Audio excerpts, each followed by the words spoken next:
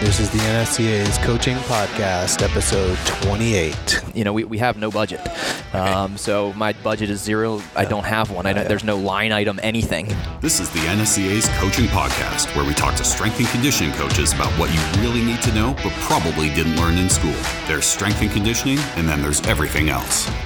Welcome to the NSCA's Coaching Podcast. I'm Scott Caulfield, here today in brisk Charlotte, North Carolina, with Matthew Nine, Coordinator of Sports Performance at Salisbury University.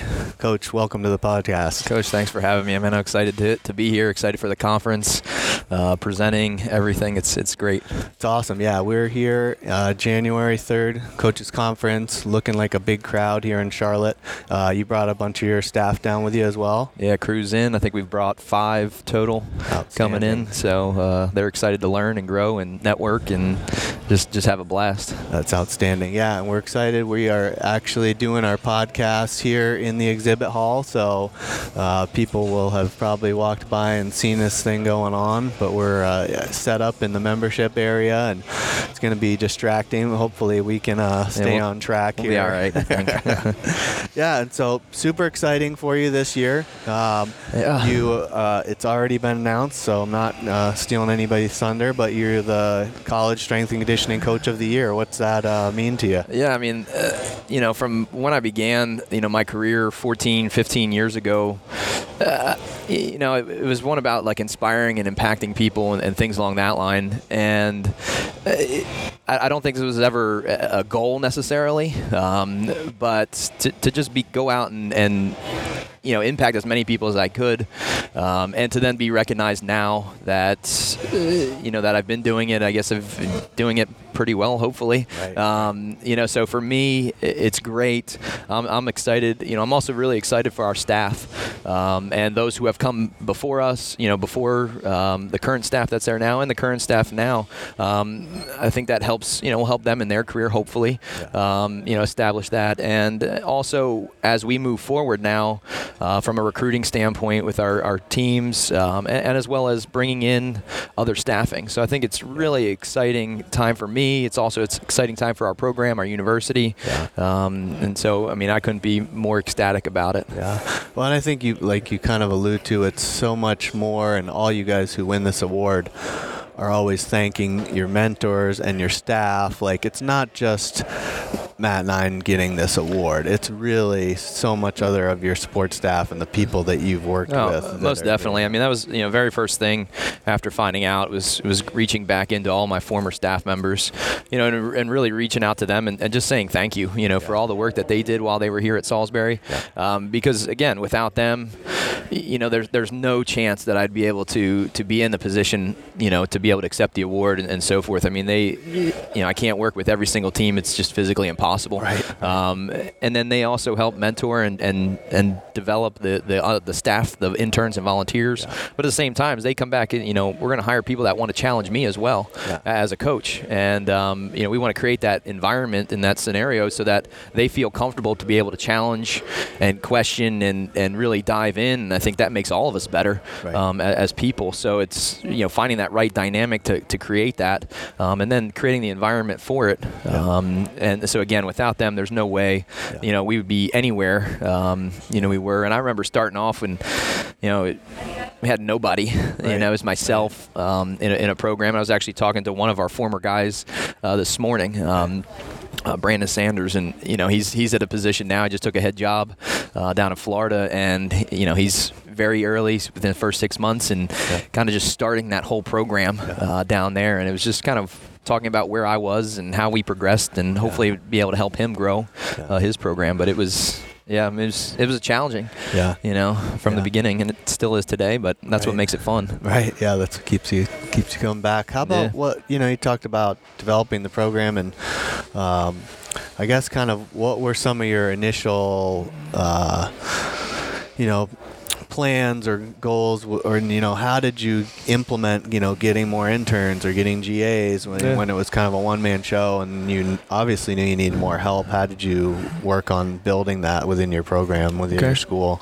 Well, early on, the first year, I had nobody. We're a program that there was a strength coach there before, but he also was the assistant track, assistant football, so he really didn't have a tremendous amount of time to invest into it. So I was the first guy to be able to invest time into developing the program and so forth. And we began with 3 teams, and it was really establishing the program. Saying, hey, this is something that we need to do, and it's got to be something that is important in their life to help them reach their successes. So that's where it began. There wasn't a tremendous amount of focus on staffing. We had some staff some volunteers, some interns come into the program out of part of the exercise science, but being able to focus on their development wasn't the right thing at the beginning. Yeah. We had to establish that. Once I felt comfortable that our program and our values and so forth were established, then our focus changed to now working and developing our staff. I'm a big philosophy that the better your staff, the better training your athletes are going to get. And it just becomes this cyclical concept that we bring in better staff, we get better training, our athletes are going to further grow and develop. So we need to really dive in at that point then and really attack our staffing. And it was now GAs, and a lot of it was going back into some of the research and data that's out there on coach to athlete ratios, things along that line, to really help solidify the graduate assistant. We started off with one. Dr. Mike Zordis was my very first graduate assistant, and he's doing big things now. And he came in there and kind of just led it with a fire and passion. And luckily, somewhere along the line, because I also manage the rec center, which just happens to be on the opposite side of campus, so it makes my day quite interesting going back and forth. Your 10-minute walk-in, no problem. Yes. And so I actually had to take on another facility, and because of that, they gave me 2 other GAs who also help manage the facility a little bit and do our strength and conditioning piece. Okay. So luckily, I guess, I don't know if he's saying, well, if I can get 2 and I just have to manage this one, can I manage that and still, create an environment? And basically, it was in the interim while we were trying to hire somebody. We finally, after about a year, we brought somebody on board to manage that facility. So I just kind of had to supervise the facility a little bit and not really manage the whole thing in terms of daily operations. But we were able to keep the 2 GAs, which was great, and very thankful for my AD and so forth for being able to make that happen. Nice. And so that kind of then really allowed us to dive into our strategic plan, which at that point we now created a detailed strategic plan on how we're going to progress our development and our growth of our staffing, of them as coaches. And that's where really our main focus had been. Probably going up to about maybe 3 years ago. So we had about a 5-year detailed focus on developing our staff to a point where I felt comfortable with our staff. At that point, then it was we need to create something greater, right? So we need to get out onto a national scene, and for us, it's we're battling recruiting. A lot of our programs are facing some of the low Division I programs as athletes, and so from a recruiting standpoint. But again, that going back into our coaches. If we bring in better coaches, our athletes get better coaching. But people need to know where Salisbury University is, and as a strength program, if they want to get out of here. Right? And so I needed to get out and start presenting and so forth to create this national, more of a national attention. And that then again our coaching staff can use as recruiting tools for our athletes and so forth. So it becomes this big cycle of better coaches, nationals. So that's kind of where we're at right now. Is getting out, presenting across the stages, and having this award definitely falls right in line with where we're striving to be at this point in our career. And where we go from here is be something that we evaluate and look forward to see what's next. And we've already got ideas and brainstorming ideas in terms of where we're trying to go and how we're trying to finite some of the programs that we do, and looking at being more detailed in some of our nutrition. We have no budget, so my budget is zero. I don't have one. There's no line item anything, and which makes it challenging. But so you got to figure it out. You got to be creative in what you do, and really it makes it fun. For me, you're always having challenges. When somebody says no, you come back and okay, what do I need to rework and figure it out to go right back at it again. So what do you what are you looking for in I want to hear about your staff development kind of plan as well. Okay. But first, kind of talk about what you're looking for in interns and GAs. Someone that's listening to this and is hearing about what a great opportunity it might be. Now, what is it going to take for them to get involved at a place like Salisbury under you? Right. So for me, passion is probably the biggest thing. We like to take undergrads, and we like to take them early on as, that freshman, sophomore. And you guys have exercise science? We have exercise science as an undergrad. Great. And the reason we do that is, for me, is usually with your interns, you get them a semester and they're gone, and it's not until the end of that semester where you feel a lot more comfortable with them on the floor and so forth. But with the starting as a freshman, as a sophomore, we've got 2.5, potentially 3 years of work that we can really see them grow and become something in the field. And it really stems from passion. It's really just walking down to the weight room, which is cool. While I'm in the rec center, I can walk in there and find guys that are passionate, who are exercise science majors, who are really into it, and just create a relationship with them. I know one of the guys that'll be here today, Ryan, one of our most recent grads. He's down at Weber International with Coach Raz, and he's one of their staff members there now. And we had him for about 2.5 years. Yeah. And I mean, fantastic. Yeah. And so, but he had that passion. Wasn't sure exactly what he wanted to do. Yeah. But part of my job is, hey, you know what? If you have some passion around it, I want to lead you in that direction. And especially, guys or ladies that are great at what they do, creating relationships, things like that, love it. Hey, I want to lead you into sports performance, and if you go, you go. And if we've had people that this isn't for me, and move into a different route of personal training or into physical therapy, and that's fine. Yeah. Does that have, with the rec side that you have as well, is that kind of an avenue for some GAs as well, if they seem more interested in management and like that stuff, that they can kind of go that? Or I think it's tough in that it gives them that opportunity. Yeah. Right. So it makes them more marketable, especially at now you're starting to see a lot more Division III schools come about with full-time strength jobs, and a lot of them have the rec side of the job. Yeah. Or they're managing both. They only have one weight room, and it's managing the weight room and the sports performance or strength conditioning program. So it gives them that opportunity to be a little bit more marketable, and I think at the same time they learn a tremendous amount about the backside of things in the management of the rec center, because that's from equipment management and maintenance and things like that, where we're going to do that in the strength portion, but they also are have to oversee 20 employees and manage them on a regular basis. And so there's a lot more, and I think that piece can be taken into even if they stay in the sports performance realm. Can really take that and really start to see how we operate, because they're going to hopefully become head strength coaches where they have to manage a staff of 10. Yeah. And we're hopefully creating some of that, and we do some strategic planning work that, each of them has a component, and they rotate components every semester. Okay. So this is kind of our development with our GAs. Yeah. And, so one might be social media. Okay. And so they'll be on social media for the semester and kind of organizing things and making sure it's not necessarily running the department social media. Yeah.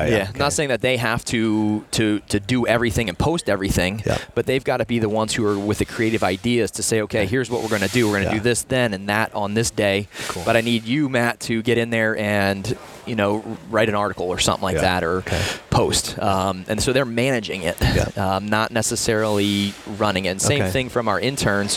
One of our staff member, our GAs, is in charge of intern development. Okay. And so with me, they help create the curriculum, which is different every semester. And, with that, they then take the lead.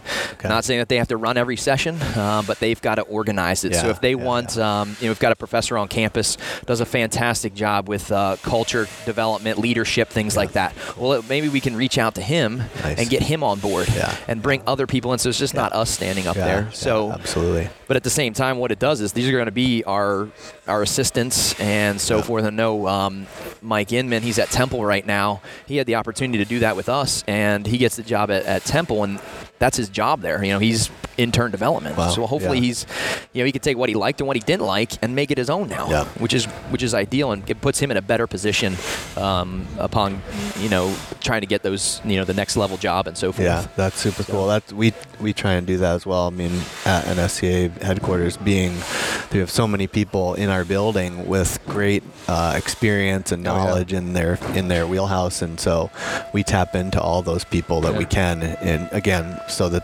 so the interns don't have to just listen to us the whole time, but they probably get sick of us. And for me, it was a lot of it. It was control. Like I really early on in my career, I wanted to control a lot, right? And I said, you know what? If we want to get better in what we do, I got to let it go, yeah. Right. Yeah. And so from them, and then now we're trying to preach that on them is, hey, you can't do it all. Yeah. You got to let it go and get out and bring other people in to make this better.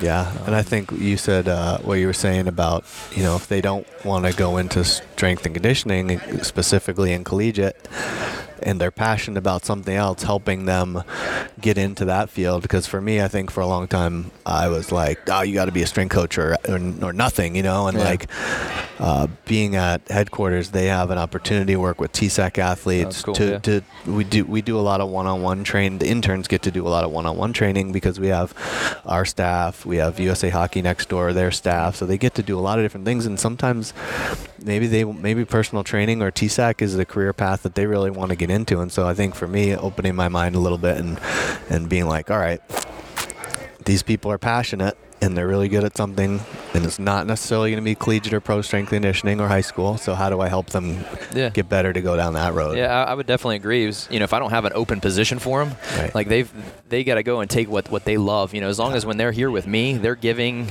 everything that they can to be passionate about helping our athletes grow and helping other staff members grow. Like I can't ask for much more then. At that point, I want to help their career. I want them to be successful, and it doesn't matter what really field. But if they're with me and they're not giving me effort, and their attitude isn't in the right mindset, then this isn't the place for them. Right. And so as long as we're focused in that intent, then I'm more than happy with them in the work they do. Yeah.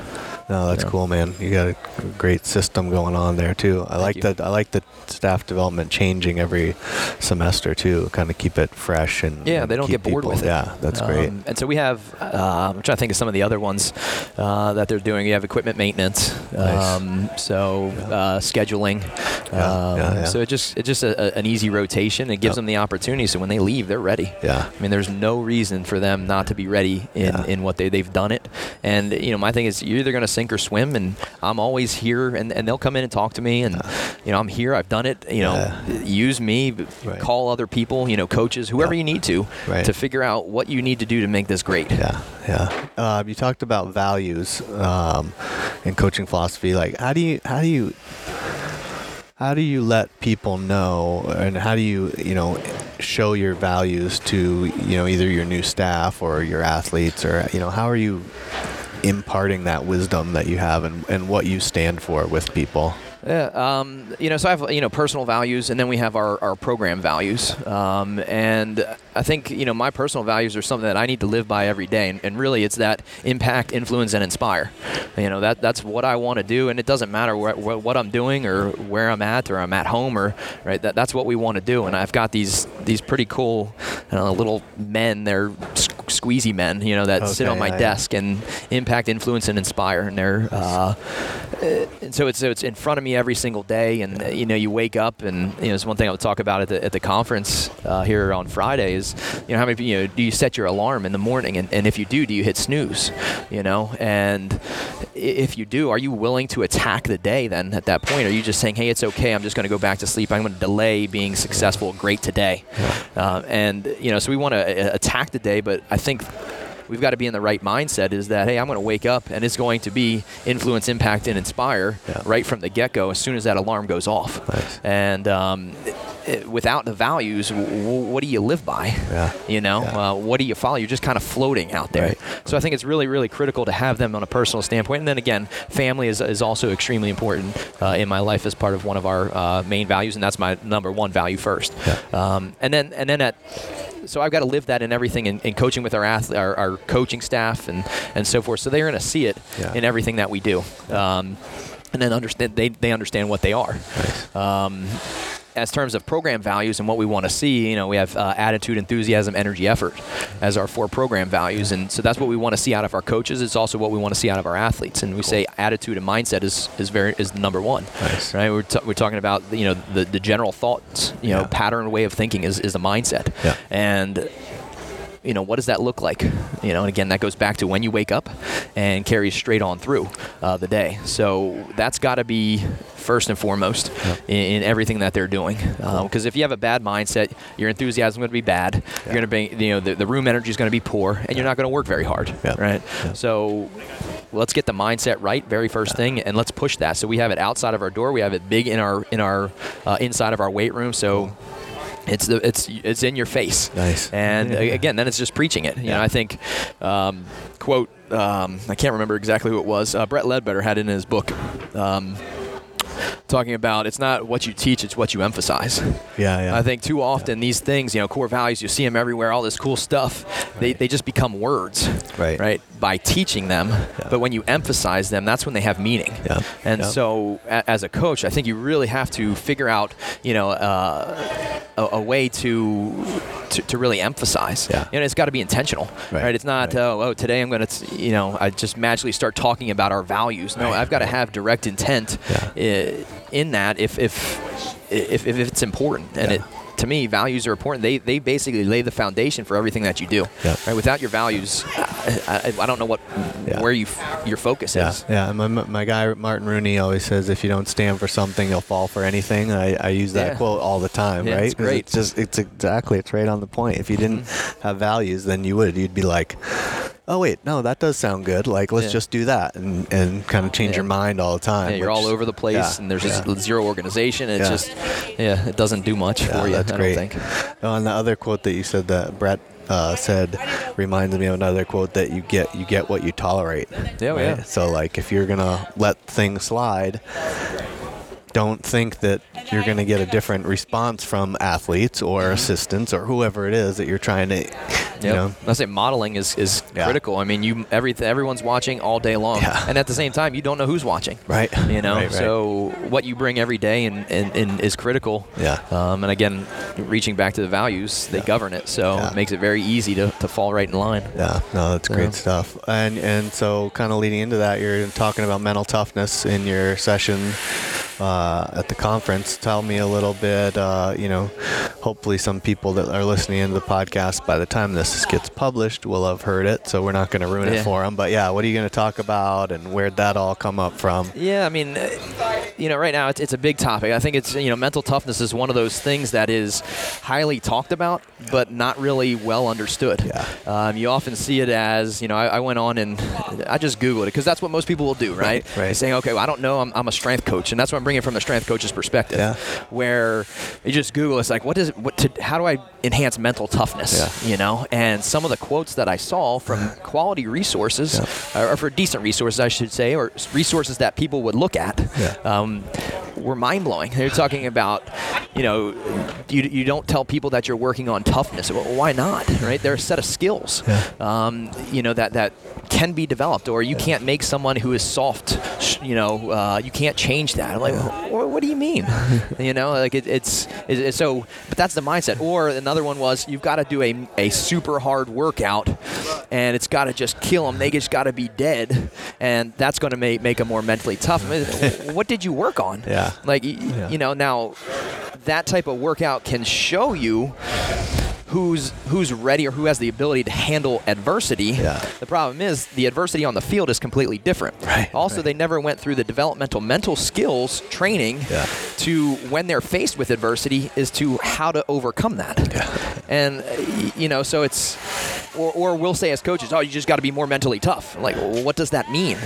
And so for me as a coach, just sitting and hearing it and seeing those types of things, like, wow, man, this is a topic that I think we need to really dive into, and starting it from a strength and conditioning perspective, kind of open people's minds to find different people. I know Pat Ivey, great. I'm actually will be talking about some of his work with Dr. McGuire and Dr. Latner, and some of their work that they had, and mean, there's some great stuff out there. Brian Kane does some fantastic stuff. But Vermont guy. Yeah. So it's okay. Can we open up the door for coaches now to go learn a little bit about, mental toughness, and what it really truly is, and simple ways that we can go about training it. And it's not as complicated as it may think, but it's so I'm excited to really dive into it and talk about it. That's great. I'm glad to hear it, and I'm glad that we got it into the conference, because I think so often that sport coaches or anybody just that you would on the street that you might talk about things that this mental toughness is a synonym with the weight room, right? Mm-hmm. And it could be very well could be, but often whether it's discipline or whatever else, and Dr. Garrity could talk about that whole aspect for a long time. It's very miscontrived and misconstrued. So looking forward to that. I think one of the other key things here is we talk about developing optimal performance, right? We want to put our athletes in the best position possible, yet we don't really focus on the mind. From where I am, and a lot of schools aren't going to have a sports psychologist on staff. Sure. Unless they're big time money schools, they're not going to have it. And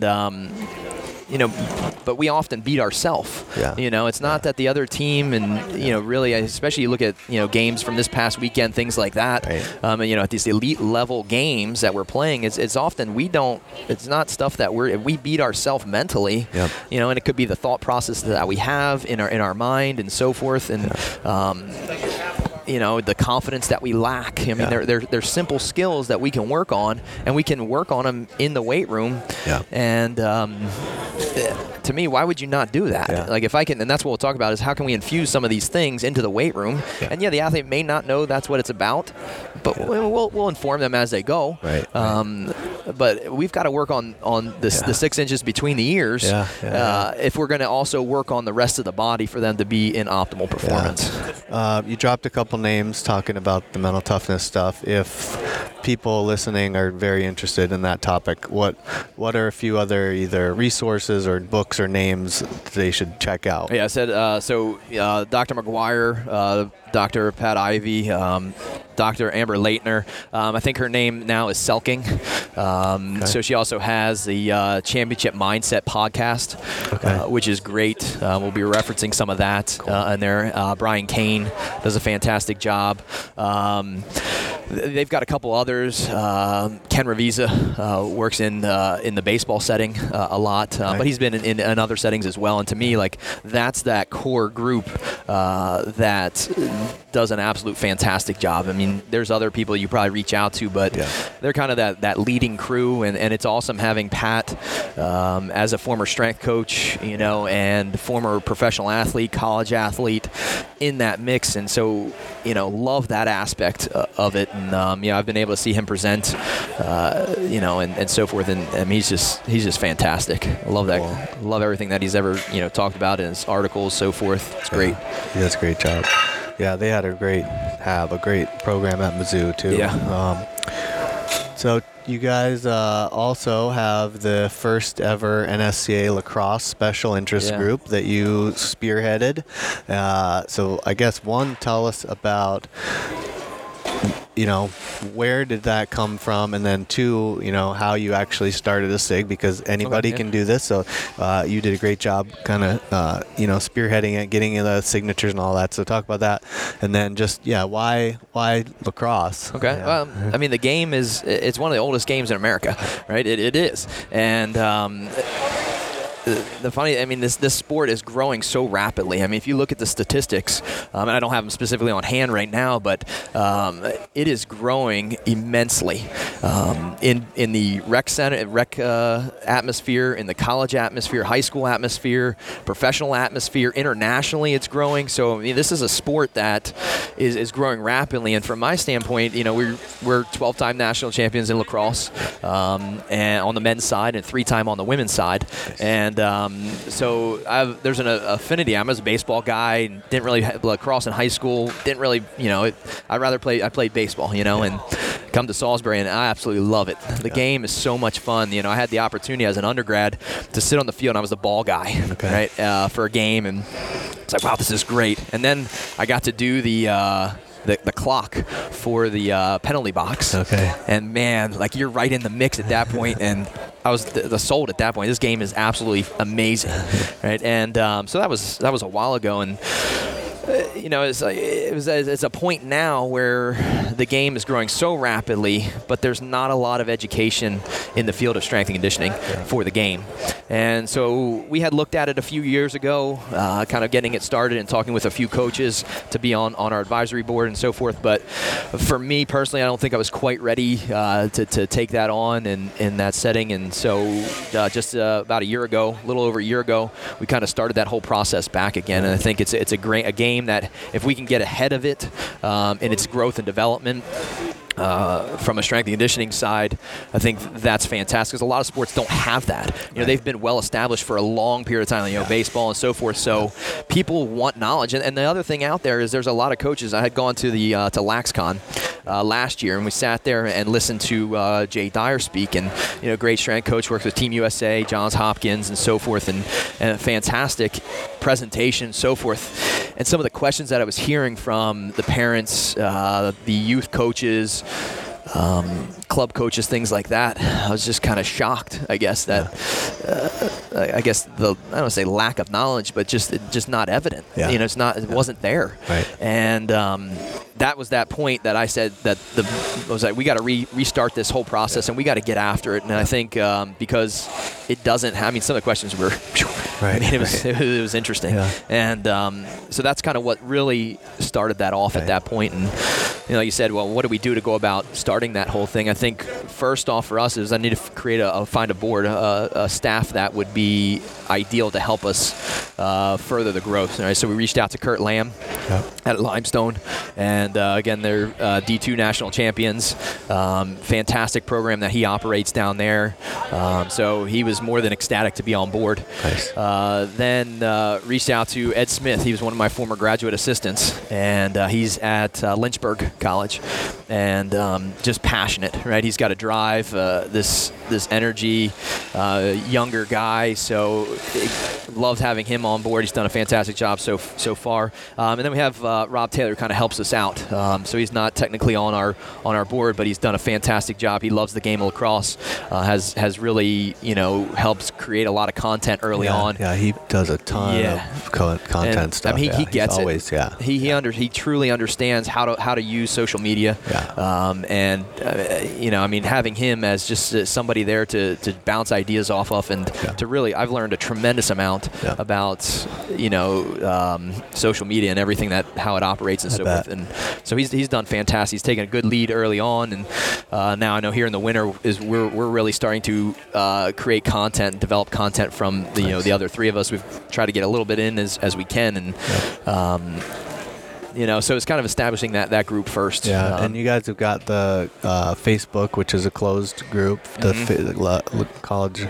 lacrosse SIG Facebook group that people can join, right? Yeah, so we're open. Yeah, it's an open group. Okay, we're the open group. So we're kind of a trial run here, and we talked with Scott Douglas and saying, can we give it a run and see kind of how this works? And I think what it allows us to do is share more onto our personal pages, which can then attract other people back in. And so one, it gives them the ability to see the NSCA, which I think is awesome. Right. And then also, hey, here's a place that maybe I can share this with my friend who coaches the club team, and they can learn a little bit more. Whether it's any avenue, we don't just do strength and conditioning. You're looking at mental toughness stuff with Stu Singer has done some work with us on there. Coaching, my brother, he's talking about some experiences and things like that. on there. So it's kind of try to create that holistic approach to coaching. Cool. And how many members do you know? Do you remember offhand? It right was now, a lot, I thought. Yeah, right really now I think quick. we're about 1,100. Yeah, that's awesome. And we've only been running for maybe about 3 months now. Yeah, that's 3.5 months. That's huge. So what are you guys going to talk about at the meeting, this SIG meeting? Well, so it was kind of introduction, kind of just let them know where we're at, what's going on with the SIG, and then really try to get the involvement in those members that attend. We're trying to create greater content, and so much like the college coaches one has been able to do is where they're contributing. Right now, it's a lot of us reaching out to coaches to try to get them to contribute, which is part of it. That's kind of that initial stage, and I think once we can really engage them into it to really just, hey, topic, let's go, let's get it in. So we're going to find some topics, figure out different ways to engage, get some experiences, and actually start recording some things while we're here. Cool. And get as many coaches involved as we can. Nice. Yeah, and you're also presenting at the lacrosse conference in January. Again. Is that what is coming up? Yeah. Yeah, LaxCon in January 19th. Yeah. 19th And you're on a sports science board or something now too. Tell us a little bit about that and how that came about. Yeah, representing the NSCA as for the U.S. Lacrosse Sports and Safety Committee. Okay. We had reached out to U.S. Lacrosse and just kind of, hey, here's what we're doing from an SIG standpoint, and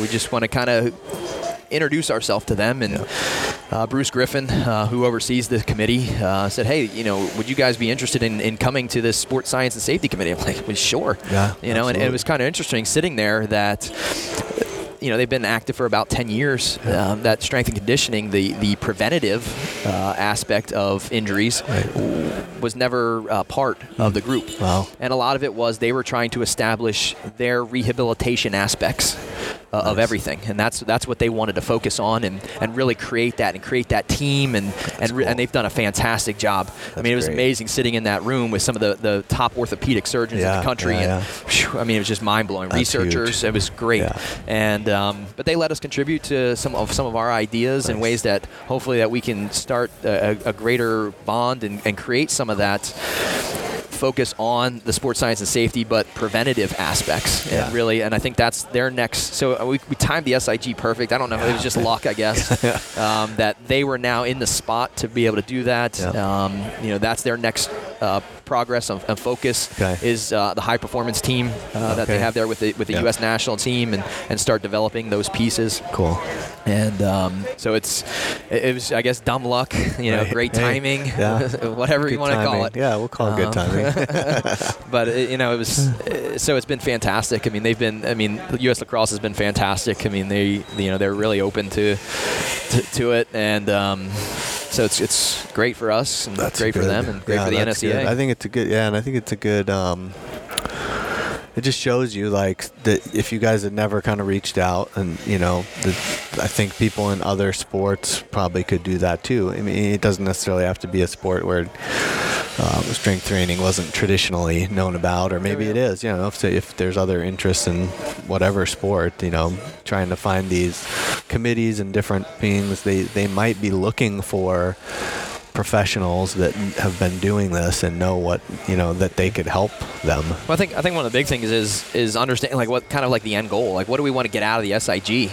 And again, it goes back to some of those values. We want to help people grow. That's what it's all about. And if we want to do that, we've got to connect to people. We've got to, our SIG's got to get out there.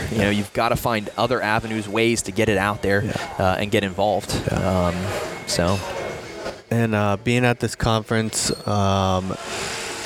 got the crew here with you. We talked about it. How do you, because it just kind of made me think about, having these goals and how do you kind of take all of this stuff that you learn in 2 days, 2.5 days, and all these side conversations, and then go back to school on Monday and now how do you use that, or kind of decompress it with everybody, or do you do that as a staff, or is there certain things that people do? And I think one of the good things is right now we only have 3 teams in, so we have men's, women's basketball, and swimming. Yeah. So we're at a lull right now, and from schools we don't start back up until the end of January. Okay. So we have this awesome time where we can really sit and break it down as a staff, and I think that's kind of where it'll go is start what can we do to really enhance our program from here. I mean, there's going to be so much information, right, and it'll be information overload. And I think the other thing that you mentioned there is the connections that you make. I think going out afterwards, with other people and sitting and talking, you'll get a lot from that as well. Yeah. And I think also a lot of great brainstorming can happen at that point. Yeah. Say, hey, I heard about this topic, or they were talking about this today. Do you have any experience with that? And what are some ideas? Or let's brainstorm. Can we what do we think we can do to make this happen in our scenario? Because some of the scenarios are just you don't have that opportunity, but maybe I can pull a piece. And so I think reflecting and really sitting down and organizing that. So that's will be our staff once they get back in. Yeah. Back into Salisbury, we'll sit down as a group and say, okay, what do we need to do? What can we do here for the next semester to make this program that much better? I mean, we were actually talking about it this morning in the hotel room. As getting ready with football coming back in the end of January and organizing that and getting it done. So, I mean, we're already doing it now. It's a great opportunity. We're all here. Yeah. We had some staff bonding last night, getting out a little bowling. Yep, that's awesome. Unfortunately, didn't take the victory, but whatever. But this is a great opportunity right now to get it done here a little bit, and then really attack it when we get back. That's cool. Yeah, I went over to breakfast this morning with Brian Mann and Todd Hammer and Ashley Jones. I mean, just taking advantage of opportunities like that at these things. And Todd was great because he was telling a story about somebody asking him to go to a meal with him, someone he looked up to, and he was like, I had just eaten like the biggest meal of my life, and he was like, this guy was like, hey, come on, it was Ed Cohen, one of the greatest deadlifters of all time, said, hey, can I buy you dinner? And Todd was like, absolutely, and he was like, it was the hardest meal I ever forced down in my life, but just to talk shop and have an opportunity. You can't miss that opportunity. To, sit close to somebody that's awesome experience. So that's great. Super cool part about these events. Yeah. Anything special that you already are looking forward to, specific topic-wise here? There's so many great topics, so many great presenters. I don't know if I can sit and say, hey, there's one. I mean, there's some people that I don't know, so I'm interested in seeing some of their presentation. I think, sometimes we can get a tremendous amount of information out of some of those, grassroots types of things. But no, there's, I mean, these conferences are just amazing. I think. I mean, the amount of information that comes out of here is great, and I don't think a presentation that anyone that you go to, if you can't find something that's going to help you grow as a professional, you're not really looking very hard at that point. Right, so I mean, there's always something to gain and grow from. No matter what presentation you sit in. Definitely, so I'm excited just to sit in any of them. We'll be in there all day, got notes ready to rock and roll. So we start off today with Brian Mann at 1 o'clock, and then we're on for small school great round tables today. I'm excited. You're also on the advisory board for Delaware, NSCA advisory board. What's that kind of like, and what do you guys do? How'd you get involved with that? Again, that was part of that whole let's get out, let's broaden our horizons a little bit for our program, and let's attack the state. And I can't be on Maryland because I live in Delaware, so I'm on the Delaware board, and it's just one of those things. How can we impact more people? How can we get out and go? So again, we're looking at biggest thing really is the state conference, state clinic, hosting the state clinic and getting that out. And I think we're looking sometime in May, end of May, I believe. Right now. So right now we're in the process of organizing presentations, getting that out there, accepting those things back in, and just trying to find people who have those same type of things, who want to help others grow and really impact that. Again, the good thing where we're at in Delaware, this year we're moving it to southern Delaware. we're putting it out to the beach. Nice. And the idea right now is looking at like a Friday night, early Saturday morning where people can come out Friday and spend the weekend at the beach with their family and hit a Friday night, early Saturday, and then spend the rest of Saturday and Sunday with their family. And hopefully that may create a little bit more buzz, out there with it. And we've done in northern Delaware, which is great because then you can pull some of the Pennsylvania, Maryland in to that as well. So I think this year would be pretty cool. It's a little bit different. We're trying to market it a little bit differently than we did in years past. And so hopefully it's different. I don't know. Hopefully, where the people who are in the area don't need a hotel room, type of deal. So that Delaware, Maryland area, hopefully we can pull in from the colleges. It's from Salisbury to Del State with different exercise science programs, UMES, bring some of their students, get them involved a little bit more. Should be interesting. Yeah, I mean, the advisory board is great too. I was a state director back in the mid-2000s, way before coming to work here, and I wish we had advisory boards then, because I mean, you can have kind of a different people that represent different areas of the profession to help you out with this stuff, and it also creates kind of a new network for someone eventually becoming a state director. Oh yeah. Whether that's you or whether that's someone else, but then they know what to expect and know how to do it. I remember when I took over, it was literally kind of just like, hey, you're the state director now. Yeah, go. And then, I had a little bit of support from people at the headquarters saying, okay, well, this is the paperwork you need to do. This is what you need to do. But luckily, I'd been to enough clinics that I was like, all right, I think I can pull this off. Yeah. And luckily, I was the state director of a small state like Vermont and not California. I had it easy. Yeah, so Delaware's a small one. Really small one. But I think with those, you can be a little more, you can also play around with it a little more, and you can try things a little more, whereas with some of the big ones, you might not get away with some of the stuff.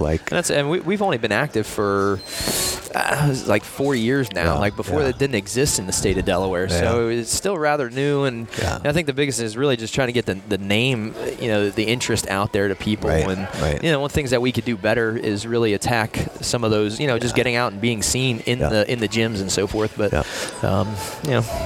it'll come. Yeah, no, that's great. How about what do you got planned? Do you got any other events, speaking besides LAX through the rest of this year? So right now we have LaxCon coming up in January. We're supposed to go Maryland. They've just postponed their event back. They had a new state director take over, and just some organizational issues that they had to address. So they're just going to push that back. So presenting at the Maryland State Clinic. And then we usually work with Rob Taylor and some of his Smarter Team training things, and then fantastic. I mean, they're pretty cool events. Pre-con last year was awesome. Nice. And the first time he ran a pre-con session, which was pretty cool, networking and interacting with one another, great. And so, as of right now, that's kind of the group dynamic that I'm presenting in. And who knows? We'll look to see what else is out there in other sports and so forth. But as of right now, that's what's scheduled. Cool. So I got a couple questions kind of that people who listen to the show get used to. If you could have a dinner or conversation with any three people, living, dead, or fictional, who would it be? I say the very first one would be my dad. So my dad passed away 10 years ago, almost 10 years ago now, here in February. Died of brain cancer. And, he was my very first coach. Oh, yeah. And, somebody who was extremely supportive, would do anything for me and my brother, to be successful in whatever we would do. And he was somebody that, you could call if you had, any question. He'd sit there and talk it out with you and so forth, things like that. And, so being here now, like in this position with the award, could only imagine, he's smiling down and ecstatic for me. Very cool. Yeah. So he would be the guy that I would just love to, sit and talk with, and just tell him everything that's happened in the past 10 years. Very cool. So, I mean, to me, that would be the one. Like, if there was anything, that would be the one. Yeah. Like, I would love to just sit and talk with him one more time. Yeah, so, super cool. But, I mean, other than that, yeah. I mean, that's a tough question. I mean, there's so many great people. I'm trying to think, just some great leaders that have come. Like Martin Luther King would be ideal. I mean, the amount, what he did in terms of impacting and leading people. I think, to me, the leadership is critical. Yeah. I mean, that's everything that you do. And it's funny that it's stuff that we don't teach in school. We talk to the X's and O's, but then when you get out to it's you're in charge of people and helping people grow and so forth. And so, being able to sit and just talk leadership, with some of the great leaders would be awesome. Yeah, so that's incredible. How about if you weren't this far along in an entirely different profession, what would you be doing at this point in your career? I made the decision. I can know exactly. I was in high school and I took an architecture class, and I liked to draw. Yeah. So I remember in anatomy and phys in undergrad, I would draw the muscles, I'd draw the bones, shade them. I mean, they were detailed. I still have the book today, actually, and that's 20-some years ago. And so I really enjoyed that, but I wanted to play baseball. Okay. And in Maryland, College Park was the only school that had architecture. Okay. And I couldn't afford to go, distances away and so forth. So it was, do I want to play baseball and coach, or do I want to move into architecture? And for me, coaching and I was phys ed undergrad and realized that I don't know if that's what from a coaching standpoint, that's what I really wanted. That was that turning point. Had I gone to Maryland, I probably wouldn't have played baseball, and I would have been probably an architect, and I probably would have loved that too. I mean, but that was the two areas of focus. So I think architecture would have been pretty cool, but I love what I do now. So very cool. Yeah. It's hard to imagine that. A lot of times too, I'm like, when I think about it, I actually coached basketball for a long time. Really? So I'm like, I would probably be a basketball coach, but is that too different for my question? I'm like, it's not really different. It's the same thing almost. But I coached basketball for a long time before I switched. Do you miss it? I'm not a huge basketball fan anymore. Like a lot of the sports that I've worked with since then, like ice hockey and just some different sports that I've had the opportunity to work with, have just been super interesting to me. And like, I don't really pay attention to basketball anymore. And it's weird sometimes because I'm like, I used to be a nut. Yeah. Like, that's cool. It's opened your mind up to see other things. It's been good for me. Yeah. That's awesome. So very cool. It's cool. But cool, man. I appreciate you being on. People looking to reach out to you after listening to this, how can they find you? Social media, email, whatever. Easiest way. Twitter is @Coach9, so you can reach me out there. I don't tweet a tremendous amount, but you can find me there. Facebook, you can go onto our sports performance page for Salisbury University, or just look me up, Matthew 9. And email is manein@salisbury.edu. Go onto our athletics website, find me there. Like I said, I'd be more than happy to answer any questions if anybody has anything, just wants to chat. You name it, I'm game. And just reach out to me. Be more than happy. But again, thank you for having me on. I appreciate it. Yeah, This is great stuff. Looking forward to seeing you get that award tomorrow. Yeah, it's going to be exciting. Congrats. So thank you. Thanks. This was the NSCA's Coaching Podcast. The National Strength and Conditioning Association was founded in 1978 by strength and conditioning coaches to share information, resources, and help advance the profession. Serving coaches for over 40 years, the NSCA is the trusted source for strength and conditioning professionals. Be sure to join us next time.